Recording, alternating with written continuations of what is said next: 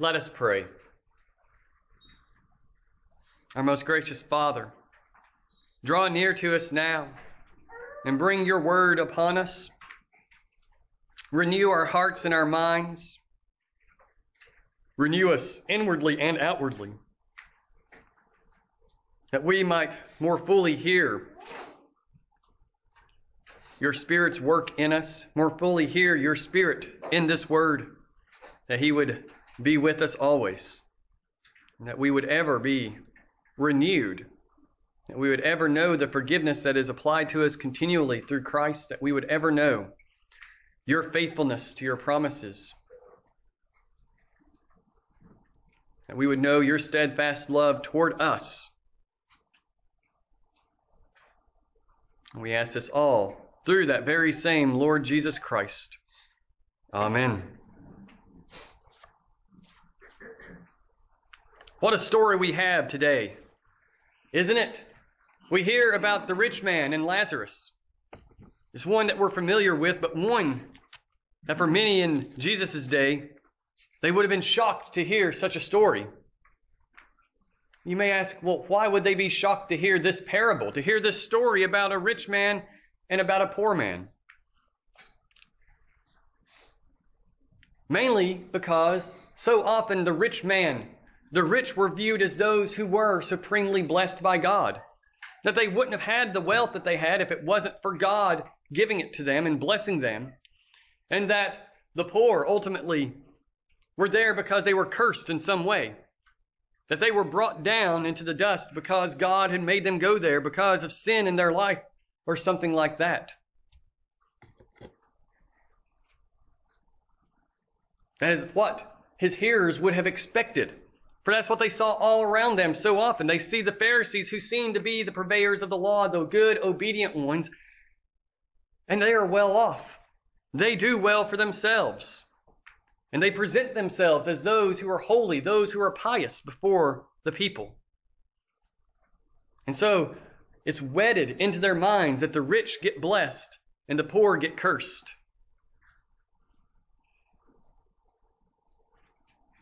But the story might also kind of shock our ears from our modern sensibilities. Well, why would that be? Because the man who does wrong, the man who ends up going down, doesn't get a chance at redemption anymore. We all love our stories of redemption arcs, right? Where you have the guy who turns into the good guy at the end, but he's a jerk at the beginning. Think of the movie Iron Man, for instance. Tony Stark is a billionaire jerk. He does everything and is focused solely on himself. But eventually, through circumstances, through seeing what his company has done around the world with its arms dealing and its race wars and trying to create more and more weapons of mass destruction, he sees that his company has been doing evil. And so he begins to stand against that and eventually risk his own life in order to push back and change his company and to change the world in the course of events, because he becomes Iron Man ultimately. So he got a redemption arc. He didn't go down into the grave as a billionaire who only cared about himself. He got an opportunity at redemption because he heard and saw the events around him and let them speak to him. His conscience came alive when he saw the damage that he was causing by his selfishness and by his actions. But not this rich man. He has everything he needs in order to know that God is a God of mercy, to know that God is a God who calls him from sin and into new life, that he is to be called from his selfishness, from his sinful ways, and called to know the Lord who is faithful to his promises, faithful to the children of Abraham. But he ignores that call throughout his life. He ignores everything that God has placed before him, even ignoring the man sitting at his gate that he walks by continually. He ignores the word of God and refuses faith, refuses to trust in this one God. All along, never realizing that we are always called to hear the word of God. And in hearing that word, to respond in faith, trusting in Christ alone, and not in the things that we have in this life. Like St. Paul said in his letter to Timothy, tell the rich not to trust in the uncertainty of their riches. We are called to hear the word and to trust in Christ and to not trust in that which we have around us. And the first thing that we see very much so in this story that strikes me as so interesting is that we have the unnamed and the named. The unnamed and the named. Jesus just simply starts this parable off with, there was a rich man who was clothed in purple and fine linen, who feasted sumptuously every day. And at his gate was laid a poor man named Lazarus. Here Jesus goes a different direction than with all of his other parables. Never in his parables does he name a character in the parable. Because of this name showing up here, some think that maybe this isn't just a parable. But I think just in the way that it occurs here in the Gospel of Luke, you have the parable of the lost sheep, the parable of the lost corn, the parable of the prodigal son, the parable of the dishonest manager, and then suddenly this parable of the rich man and Lazarus. The story of the rich man and Lazarus, that it follows that same parabolic forms, except for naming a character. And I think that it's important to this story that Lazarus is named. We only know the actions of the rich man. He is just a rich guy. We don't know his name. He is left unknown to us, unnamed before us. But here's how rich he is, Jesus says. He is clothed in purple and fine linen. Purple, the symbol of kings, the symbol of wealth. And there's a reason why purple was so important to kings in the ancient world.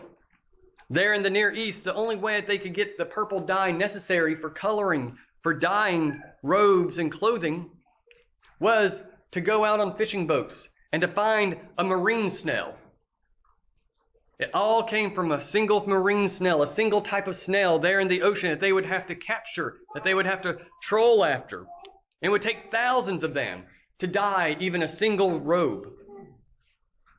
And so purple was a very high-end commodity. It was hard to find, it was hard to get because these snails lived in the ocean. And so they'd have to go after them, they'd have to pursue them and capture them with everything else that they were capturing. And out of them came that purple dye. Like I said, it was a great deal of effort and thus is extraordinarily expensive to have anything that was purple. Hence, only kings and the greatest of rulers had purple clothing. Some of the priests in the temple the high priest had purple dyed robes. Parts of his robes were dyed purple. But that was given by God to the high priest to show that he was to stand before God and represent the people as their representative, just as kings represent the people. But this man, this rich man, had clothing of purple that he wore all the time, fine linen that he always had on. But on top of that, not just was he rich with this purple clothing, with this kingly clothing, but he feasted sumptuously every day. He had more than enough food. He was constantly having feast, inviting people over and celebrating all the best that he had. In many ways, he was the best of the best. He had wealth beyond imagining. And yet, this man remains unnamed. As great as he must have been in this story, as great as he was in this world that Jesus was demonstrating to the people, he was unnamed in the story. He was unknown to us and the hearers. An anonymous rich man who lived only for himself. But then there is the named man, Lazarus. And at this rich man's gate was laid a poor man. And you think that might just go on from there. A poor man covered with sores. But no, Jesus says named Lazarus. Named Lazarus. What's so unique about this name Lazarus and what I love about it, not only is it maybe in some way for us super familiar with the Gospels, kind of a foreshadowing of another man named Lazarus, but that it's a form of the name of the Hebrew name Eleazar. And that name is one whom God helps. One who trusts God for help. And here is this poor man named one whom God will help. And he's covered with sores. He only simply wants to be fed the crumbs that fall from the rich man's table. Moreover, even the dogs came and licked his sores. Here, this man, Lazarus, is not just down on his luck. He's not just a beggar, but he is the lowest of the low, truly living in the dust and the ashes, living in the dirt, covered in sores, starving, never having enough. And he was laid at the gate. People brought him and laid him at the rich man's gate, probably thinking, this man is so wealthy, surely he will help him. Surely he will provide for him something, even just the tiniest morsel, to help him live a little better. But he desired to be fed with what fell from the rich man's table, hinting at us and telling us that he didn't receive anything from this rich man. This rich man didn't care about this poor man laying at his gate, this poor man that he walked by every day, this poor man that his guest would walk by. And apparently never commented about that. They just ignored him. Not only is he the lowest of the low, he is the beggar that is the precise opposite of the rich man in utter destitution. Even the dogs came and licked his sores. This is one of those moments where our modern understanding of dogs is nothing of the biblical understanding. Dogs are scavengers. Dogs are animals of wickedness. They don't represent good things. They aren't man's best friend in the Bible. They're animals who prowl around and eat the trash and everything else that's just left out, the refuse. They eat the scraps of food that no one else wants. You could almost say that Lazarus desired to be fed with what fell from the rich man's table. And on top of even that, never getting anything, the dogs came and they were licking him. They're not licking him to comfort him. They're licking him to bring more pain to him, to demonstrate the pain and the lowliness that this man is in. This man who is utterly destitute. His only company is the animals that live on the fringes of society, that live on the fringes of the animal kingdom. That is how poor this man is. The animals that came and ate Jezebel, the wicked Queen Jezebel, when she was cast from the palace windows, the dogs consumed her corpse, leaving nothing but her skull and her hands. Hardly anything was left of her. And there is Lazarus being licked by these dogs. But nonetheless, we know Lazarus by name. He is known by name. Jesus knows who he is. Jesus is showing pity toward him by naming him. By naming him, God will help, the one whom God helps. That is who Lazarus is, the one whom God will help. He is known and he is cared about, while the rich man remains unknown and blank before us. He gets everything he wants, choosing pleasure above all things, leaving Lazarus suffering. But God knows Lazarus. Jesus knows Lazarus and cares for him. And that's what we see in the next part of this parable. The great reversal that comes about. This man, Lazarus, being utterly destitute, and this rich man having the wealth beyond dreams. There's a great reversal that happens, for the poor man died. And what happened to this poor man? This Lazarus, he is carried by the angels to Abraham. He is carried up to Abraham's side, Abraham's bosom. And there he rests in Abraham's presence. The angels came and cared for this man. Truly, the Lord has shown his help toward him. For he is one who is trusted in the Lord. It's not because he is merely poor. It's not because he is destitute that he is saved. But there is something about him trusting in God alone. For that is how one comes to come into heaven, into paradise, to be with Abraham, to be with the Father of the faithful. He is carried by the angels. God helps him into heaven itself. But also, the rich man died and was buried, and that's all we hear about him. He is buried. His earthly life simply ends, and we know nothing else. And he is in Hades. He is in torment. He feels the fires burning around him. He doesn't know or understand fully why he is there. There is a great reversal of situation, but not of attitudes. For Lazarus laid at the gate quietly, and now he sits at Abraham's side quietly, receiving the blessing of Abraham. And here the rich man who had everything that he could ever want is now cast down into Hades for his wicked living, for his lack of faith. But one thing is not reversed. That is the attitudes of these people. The rich man remains with a privileged attitude. He remains self-centered. He remains all about himself. For what does he do? As he looks up and sees Abraham far off, he calls out, seeing Lazarus there, and he calls out, "Father Abraham, have mercy on me, and send Lazarus. Send Lazarus to dip the end of his finger in water and cool my tongue." Does he confess his wrongfulness? Does he confess his sins? Does he show any sign of repentance? No. He says, "Have mercy on me." The one who would not show mercy begs for mercy. You who show no mercy now ask for it. He wants Lazarus to be his servant still. He viewed Lazarus as nothing, and now he just views him merely as a servant to come and give to him what he needs. He needs water, so send this man to come and serve me and care for me and lift me up and make my life better. His attitude is all about himself. Though he shows some respect, he calls out Father Abraham. He knows that he himself is a Jew. This rich man is a Jew, and therefore Abraham is his father, and he doesn't fully understand why, being a child of Abraham, he has ended up in Hades, but it's because he has been unfaithful. He has been unmerciful. He has been unjust in his behavior and his actions during his life. And so he is separated from Abraham, from the presence of God, from the goodness and the blessings of our Father in heaven.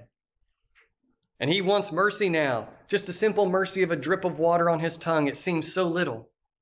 But he chose his place. He has chosen his self-centeredness in life, and now he is locked into that self-centeredness for eternity. And Abraham says to him, "Child, remember that you in your lifetime received good things, and Lazarus in like manner bad things. But now he is comforted, and you are in anguish." The great reversal is there. You had good, and now you're in anguish. Lazarus had bad, but now he has comfort. He has that which he desired in life. The simplicity of just some comfort, some food, some restoration. And he receives it in abundance, looking to God in faith, being the one whom God has helped. And Abraham continues, "And besides all this, between us and you, a great chasm has been fixed, in order that those who would pass from here to you may not, and none may cross from there to us." So the chasm is fixed. Once one goes into Hades and once one goes into the bosom of Abraham, there is no changing the situation. One cannot come and minister to those who are in Hades, and those who are in Hades cannot get a second chance to cross back over into the blessed life. His situation is fixed upon death, just as Lazarus' situation is fixed upon death. And Lazarus remains in that blessed comfort. Pictures I've seen, drawings of him just looking to Abraham, looking at him. And there's all kinds of questions about what this afterlife is that Jesus is painting. Is this before the death and resurrection of Christ? Is this the grave? Is this what they mean by Sheol in the Old Testament, that there's a place where people went and waited until the final resurrection, until Jesus' resurrection and bringing people into heaven? I don't know. I can't answer that question in the midst of this sermon right now. It's a good discussion to have to understand the afterlife better. But nonetheless, we know that upon death, there is a place of blessing. Heaven being in God's presence, and there is a place of punishment, Hades, that will ultimately be cast after the final judgment into Gehenna, into hell itself, the lake of fire, where death and the grave are just cast off and fully taken away from any sense of God's presence, of goodness, of his blessing. And people are fully sealed into their eternal damnation. But here this man then says, "Well, if you can't help me, then do this, I beg you. Send Lazarus," again, "send Lazarus to my father's house, for I have brothers, so that he may warn them, so that they don't come to this place of torment." But Abraham says, "They have Moses and the prophets. And this tells us that there is a truly sufficient word before us. There is a word that can save us. There is a word that will renew us. There is a word that can be heard. They, your brothers, have Moses and the prophets. Let them hear them. This rich man begs for his brothers to be sent someone from beyond the dead. And he says, no, Father Abraham, if someone goes to them, they will repent. If someone goes from the dead, they will repent. I love the indirect claim that this rich man is saying. Indirectly, this rich man says the word is not sufficient. The word is not good enough. The law and the prophets, they can't tell me what I need. They didn't save me. The reason they didn't was because he refused to hear them. And he is saying, my brothers won't hear that. They won't hear Moses. They won't hear the prophets. They won't hear the word of God given to them. They won't listen to it. God's words aren't good enough, is what he says. But Abraham, Father Abraham says, let them hear the word. Let them hear and respond. Let them know the word. Let them listen to the word. That is what they are called to do. They are not called to live in ignorance of the word. They are not called to ignore the word. They are called to be hearers. And in being hearers, they will become doers. They will respond when they hear the word and listen to it. The law and the prophets are sufficient to warn them, to bring them to faith, to bring them away from that place of torment before it's too late.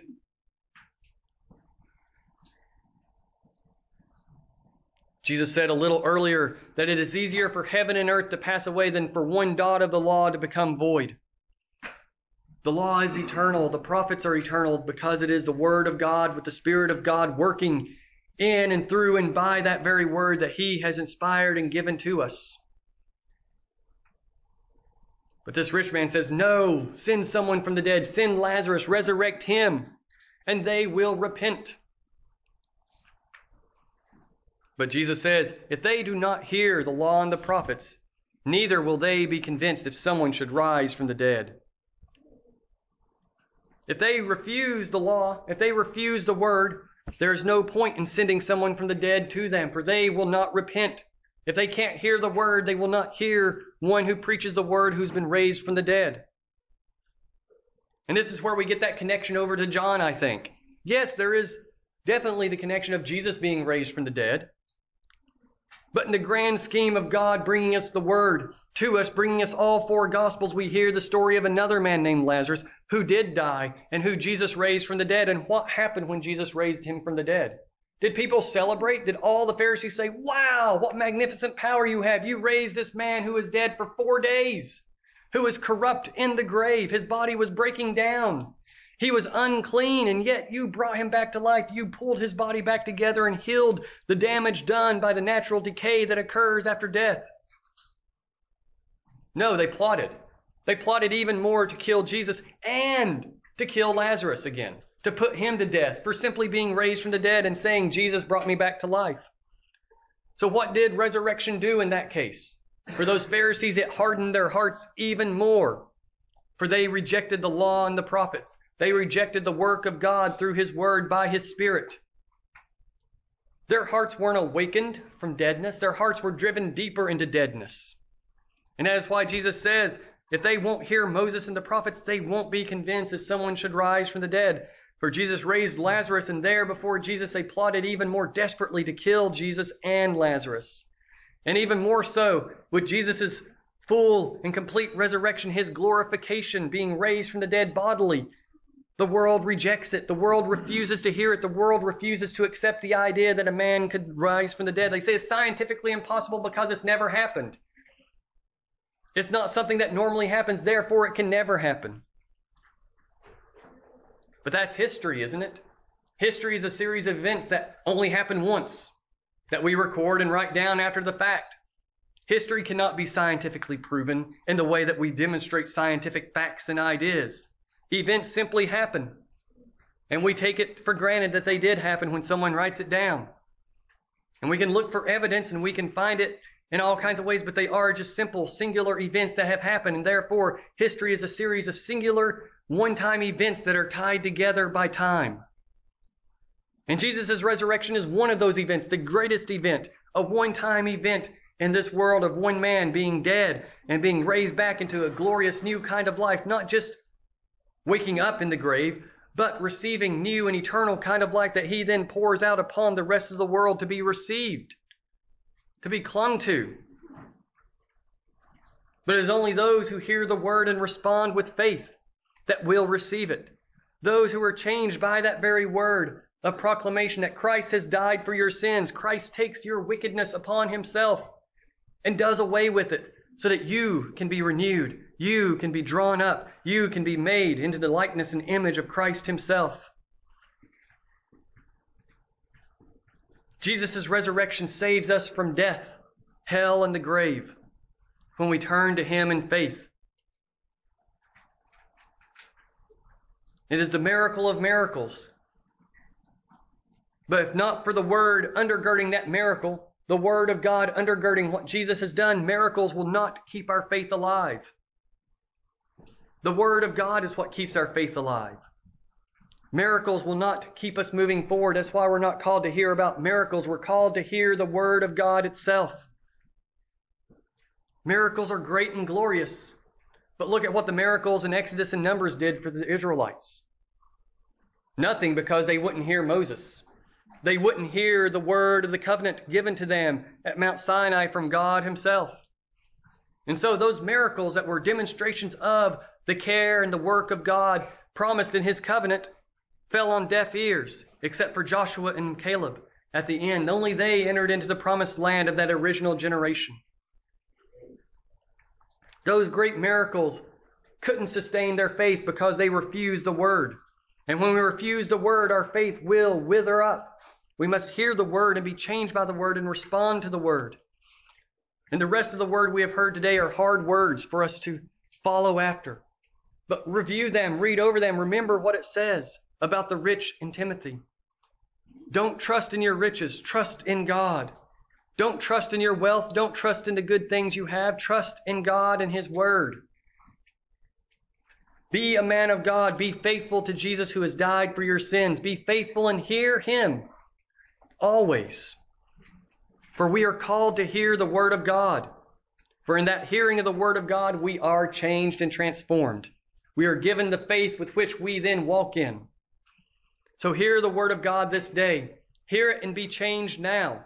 For it is the Holy Spirit at work in you through this word and by this word, that you would have faith and walk faithfully, that you would walk in the good deeds that the Lord has given to us to do. And so hear that word and respond with those good deeds of faith that he gives to you and inspires you and empowers you to do. For it is by his grace and his mercy that we can follow him. In the name of the Father, and the Son, and the Holy Spirit. Amen.